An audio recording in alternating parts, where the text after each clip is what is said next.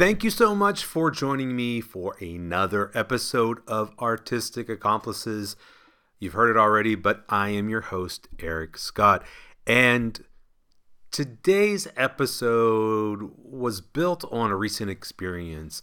I wasn't really sure what I wanted to record. I know that if you've been listening to this podcast, that kind of comes up a lot. Oftentimes, I just throw around those ideas and kind of see what sticks, and sometimes I get something that's really well developed, sometimes not so much, but today's episode really kind of builds on top of a lot of things that I've said in other episodes, and I feel like it's almost like a culmination of it. But let me kind of give you the story of my last week. So I just got back a few days ago from teaching in a place that's, for me, a dream location to teach. It's been a place that I have been wanting to go to for probably 10 or 15 years now and teach.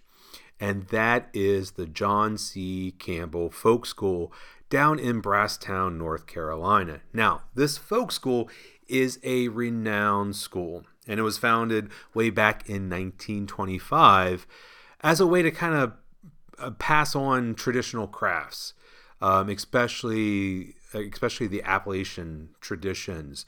And over the years, its mission has changed a bit, it's expanded, and it's grown, and the school has grown to include a whole bunch of other things besides the traditional arts and crafts that it's really renowned for. So it now has more than 15 studios for everything from blacksmithing to photography, from music to painting. I was very fortunate to be able to go down there last week and teach for 5 days in their book and paper art studio. And I came back this past Saturday, and I've been jazzed up ever since. If you don't know anything about the folk school or any of the schools like it, there are several here on the East Coast, actually all kind of within the western North Carolina and eastern Tennessee area. There's Penland, there's Aramont, and then there's John C. Campbell.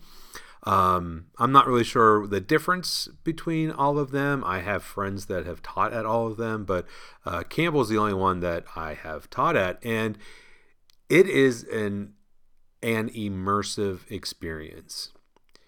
And so a lot of the students that go there, and by immersive I mean the students go there for usually a week or a long weekend, and I was fortunate enough to teach for a week. So I went down on a Sunday, we began classes that evening, and then we went through Friday morning and wrapped everything up before lunchtime, and then I came back home on a Saturday. So I was with the same students for almost 5 full days.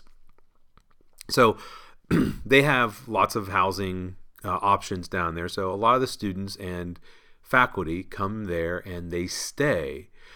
So not only are you taking classes for 6 hours a day, or in my case, teaching the classes, there are also lots of demonstrations going on in the different studios, performances happening, and there are also lots of other activities that go on throughout the week.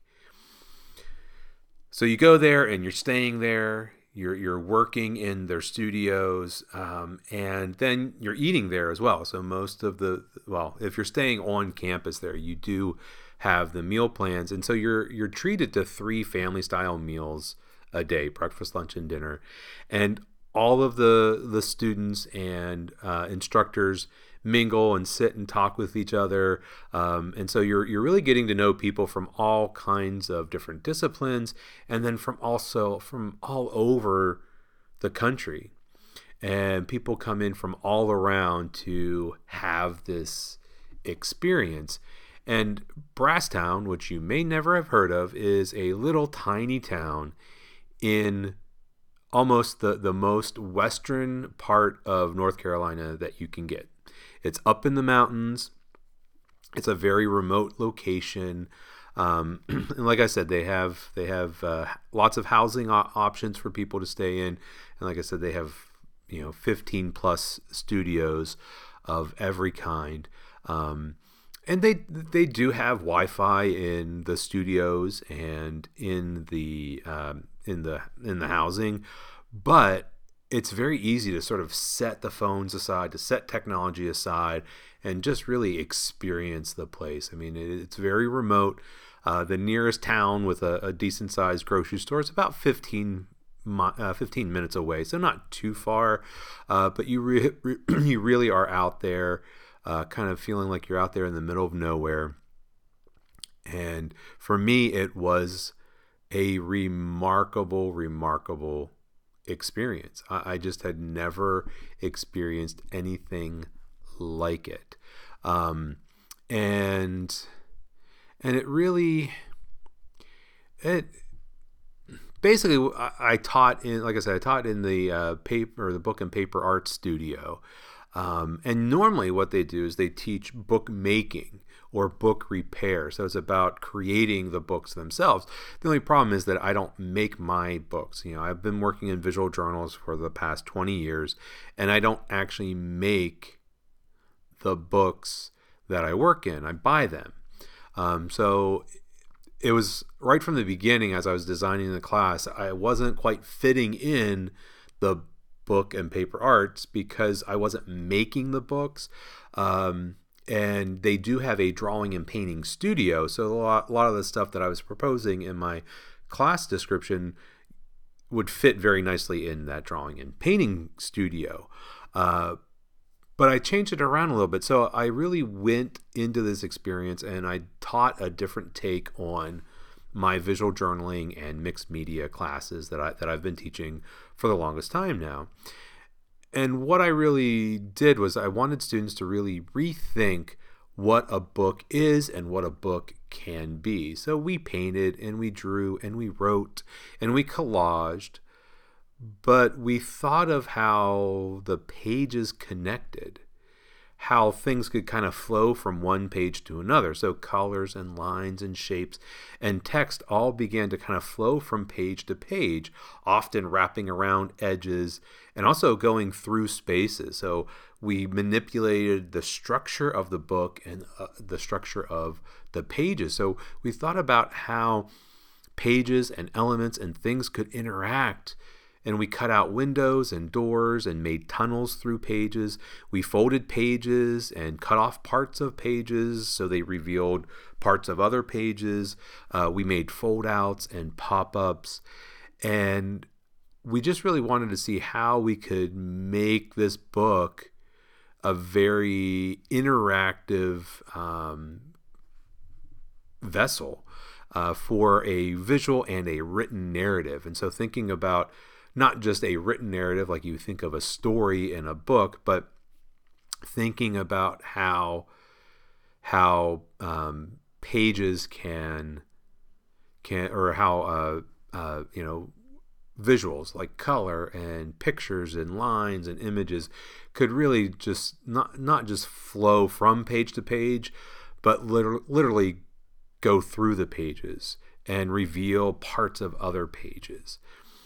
And so it was a kind of an unusual task. And so we set out on this journey, and I really described it to the students as a journey that I wanted them to go on a journey of discovery.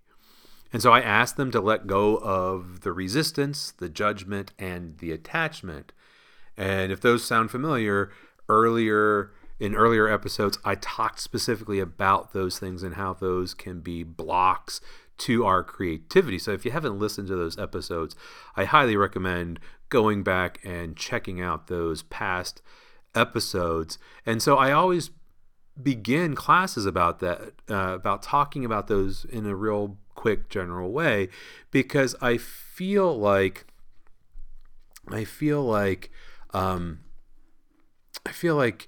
I'm teaching an art class. I'm teaching students how to make something, create something. But it's also, I really feel like I'm teaching about creativity, trying to allow them to open up to their creativity. So I asked them to let go of that. And I asked them to just simply let their hands wander. So in the last episode, I talked about Linda Berry and how she describes drawing as a way to allow your hand to wander, and that it sort of knows something that you don't, and it helps you discover something that you could never have discovered on your own. So just allowing your hand to wander a bit leads to this discovery. So last episode was all about discovery. So I was really in that mindset, and I asked the students to really allow themselves to discover what their art was about for the week. So I asked them not to worry too much about having an idea or coming in with a preconceived notion. I specifically said, hey, if you already have a notion about this, kind of let it go. Don't worry about it. We're going to come back and we're going to work up to it. And I've got all these things in place where we are going to discover. And so I really asked them to play with materials, to manipulate the structures of the pages in the book, and to really explore words without having that sense of like knowing exactly where they wanted to go. So I've often talked about that notion of the work that's in our head compared to the work that we're actually making. And so I really wanted them to sort of have no idea of what they were going to make. I wanted them to be open enough to allow the ideas to kind of bubble up and to come as they worked. So I really wanted to see what was going to show up as we were working. So, we had 5 days to explore and to discover, to experiment, to play. We did a lot of reflecting, we did a lot of writing, we did a lot of art making. And in the end, I feel like each one of the 9 students that were there found their own way through the journal without me like having to give them a project or having to give them a very specific thing to do. So I asked them to bring a blank book, brand new, kind of blank, nothing else in it. And we didn't fill the book. We didn't finish anything really. I mean, I don't think anyone walked away where they felt like they had a number of finished pages. Maybe things that they felt like were getting resolved and were kind of getting there. But I think, and I really hope that they walked away with something that they could work with later. The beginnings of a journey. And I really felt myself as like a guide in helping them to start this journey that they're going to continue once they got back home. And I really hope that they do. So, like I said, I saw myself as a guide, not so much as a teacher teaching a lot of like new and complicated techniques, even though some of them really didn't have a lot of experience with the materials and they hadn't done much artistically. And some of them, though, were very well versed in mixed media, had lots of experience, brought a lot of materials with them. I still wanted everybody to be able to find something new, to discover something in this journey. Like I said, I wanted to be a guide to show them a few things and then allow them to work and allow their hands to wander around and allow them to discover something or a bunch of some things. I tried not to overwhelm them because I think if I would have given them too much all at once, then they could have felt overwhelmed by things.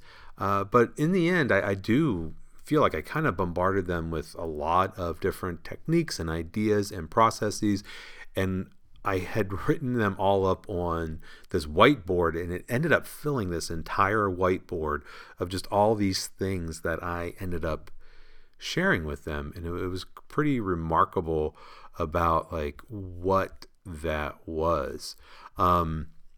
So I really felt like I wasn't teaching them a lot of like new and complicated things, but I was very intentional. So everything that we did was very intentional. And like I said, I was trying not to overwhelm them. But then also, if I didn't give them enough, it could be kind of boring and slow. I wanted them to really be engaged throughout the whole process and not get so caught up and not worry so much about making a thing, a something, a project.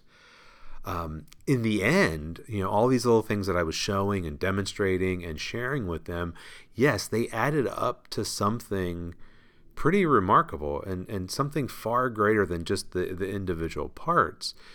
And I really think of it as a process of accumulation and accumulation of artistic actions.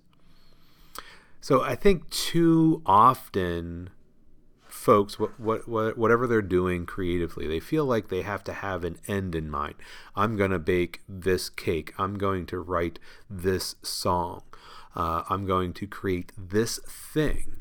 And it's good to have a goal, but too easily we can become attached to that goal, and it's hard to deviate.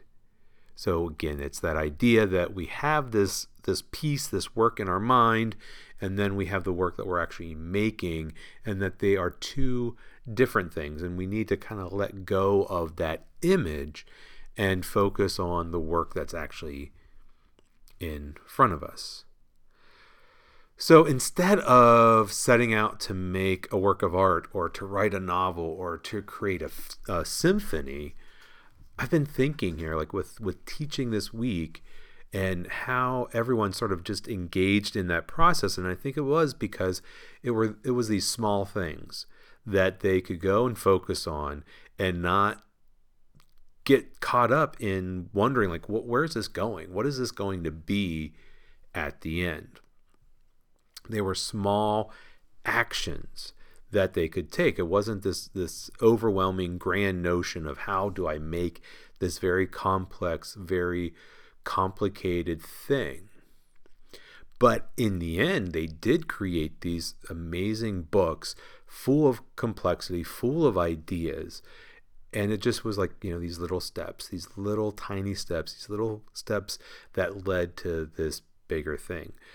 So I think if we thought of making art in that way, or creating in that way, that it's this one small action at a time, that if we just have this little task and we set out to do just that one little thing, that these little notions, these little artistic actions will accumulate, and over time they build into something bigger and greater than we could really imagine. And it's part of that journey. It's part of that process. But the key is that they need to be simple things, nothing too complex or complicated where we're going to feel very overwhelmed. Maybe things that are easily accomplished so that we don't get overwhelmed by the whole notion of it. I think sometimes we feel guilty when we do get overwhelmed, or we feel guilty because we're not living up to our own intentions or our own expectations. So if we set out, and instead of having the intention of creating a work of art or a piece of art, we can set out to say, I'm just going to do this one little thing, this one little artistic or creative act that I can accomplish. And then, hey, I've done that. I can check that off, and I can move on to something else. So thinking of it as a visual artist, what if I decide to simply sit down and apply paint to lots of papers or a lot of pages in my book without really thinking about what each page is and what it's going to look like in the end. I just sat down and started splattering paint on one page and painting in a layer of paint on another, and using a stencil to create a texture on another page or another piece. And then I did that one day, and then I come back the next day, and what if I start gluing in some pieces of collage? What if I come back the next day after I've glued in some collage and just making some marks with a pen or a marker or a pencil, and not worrying about what is this piece meaning? What is this piece all about? And I think we could do that, if we're a writer, or if we're a songwriter, that we can come back day after day and do these little bits and these little pieces and these little actions that will lead to something as we work on them. And so I kind of mentioned this idea of like the tiny steps, but I just, start thinking when I think about this notion, I think about like baby steps. That's something we use a lot to kind of say, okay, just baby steps, like take it easy, a little bit at a time. And of course, if you've ever seen the movie What About Bob with Bill Murray and Richard Dreyfuss, Bill Murray plays this patient who has lots of mental issues, and he ends up seeing Richard Dreyfuss, who's a psychotherapist. And Richard Dreyfuss really doesn't have the time or the energy for him. He's getting ready to go on vacation, and he gives Bob this book, and it's called Baby Steps. And Bob doesn't actually read the book, but he just, those baby steps. And so it's a kind of a running gag in part of the movie is that Bill Murray's walking around holding this book and saying baby steps to get on the bus, baby steps to, and then he ends up going from New York to this little town where Richard Dreyfuss is vacationing with his family, and insanity ensues. And it's a funny movie, but that notion of baby steps can get you to a place that perhaps you find overwhelming when you try to think of it in the big picture. So we don't have to conceive of this large, complicated project. We can simply do one creative thing a day. So those little things are going to add up. We don't need to have the destination in mind, a project, a thing, something that we're creating. We can just simply enjoy the journey, the process. Too often we feel like we need to have that project. We need to have that destination in mind from the very beginning. And that, it's something that, we're going to do from start to finish. So whether it's a drawing or a painting or a song or a novel or a symphony, I think we have this notion as creatives, as people who make stuff, that we're supposed to make this big, grandiose thing. And sometimes it's about the rituals, it's about the actions, it's about the little things that we do to keep ourselves engaged in the creating. And that way we can take this very daunting, very overwhelming idea, and we can break it down. Or oftentimes what we could do is we might end up doing something that leads us in a completely different direction. Because if we get too attached to the idea, to the project, to the thing, to the destination, oftentimes we can miss out on discovering. And I think these artistic accumulations of actions can lead us to places that we could not imagine. So kind of going back to that notion of discovery that I discussed in the last episode. But I kind of want to bring up something that's become very popular, at least in the visual arts world.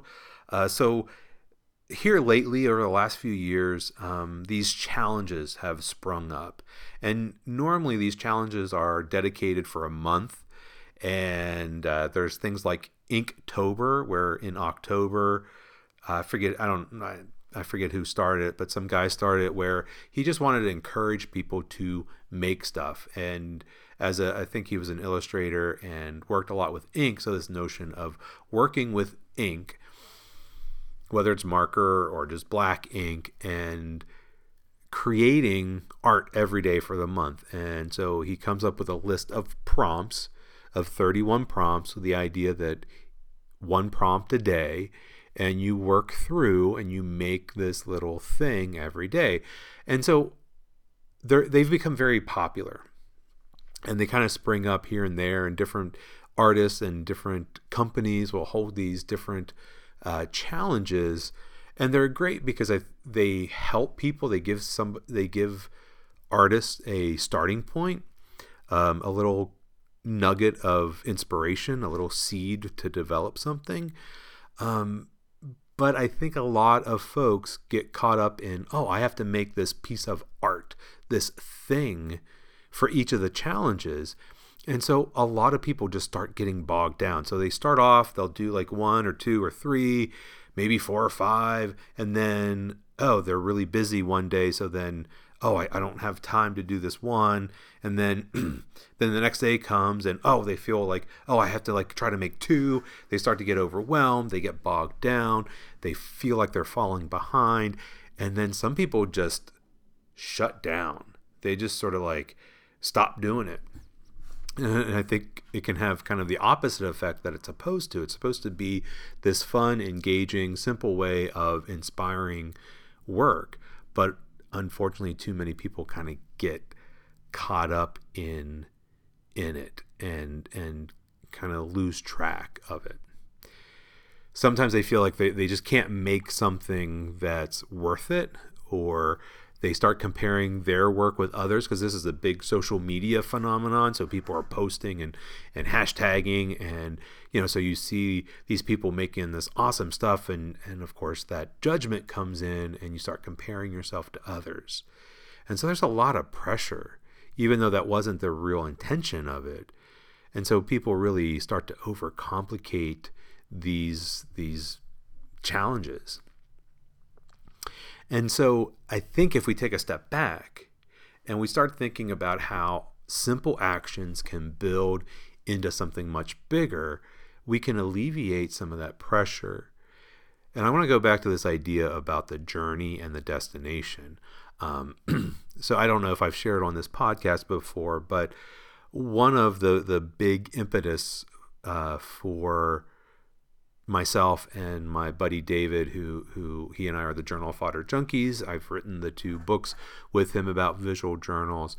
One of the big impetus for us was Dan Eldon. And so Dan Eldon was a photojournalist that lived over in Kenya, grew up in Africa. Mother was American, father was British.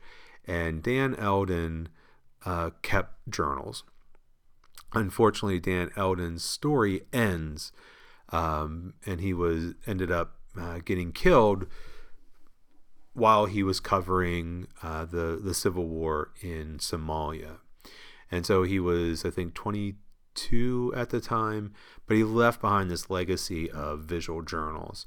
And the title of the book that his mother put together of his journal pages is called "The Journey is the Destination."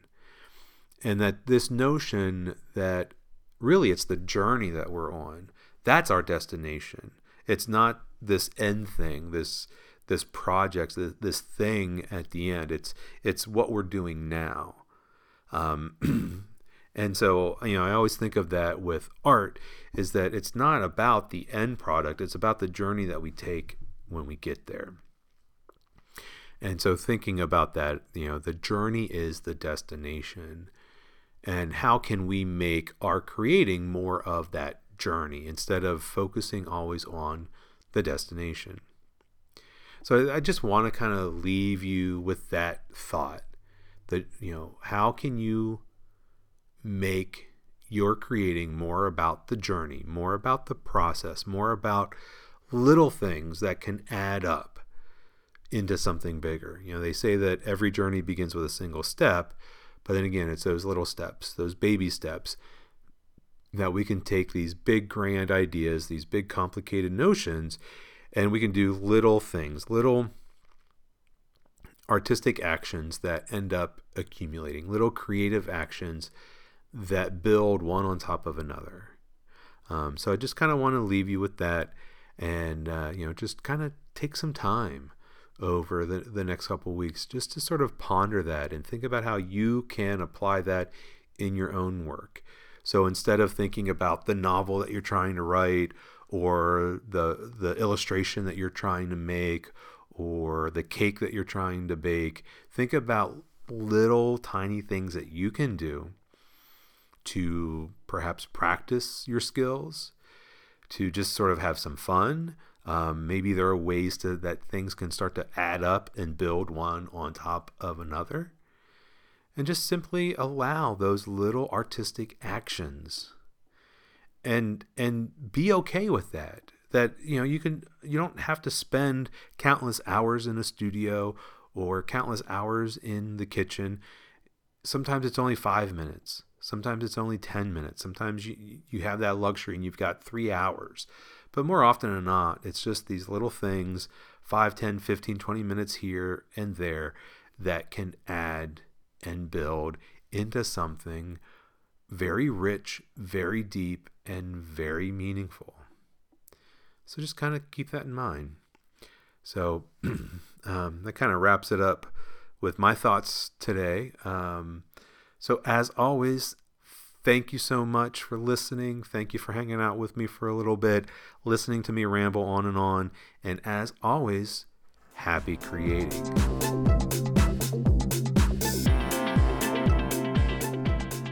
This has been Artistic Accomplices. I'm your host, Eric Scott. Thank you for joining me.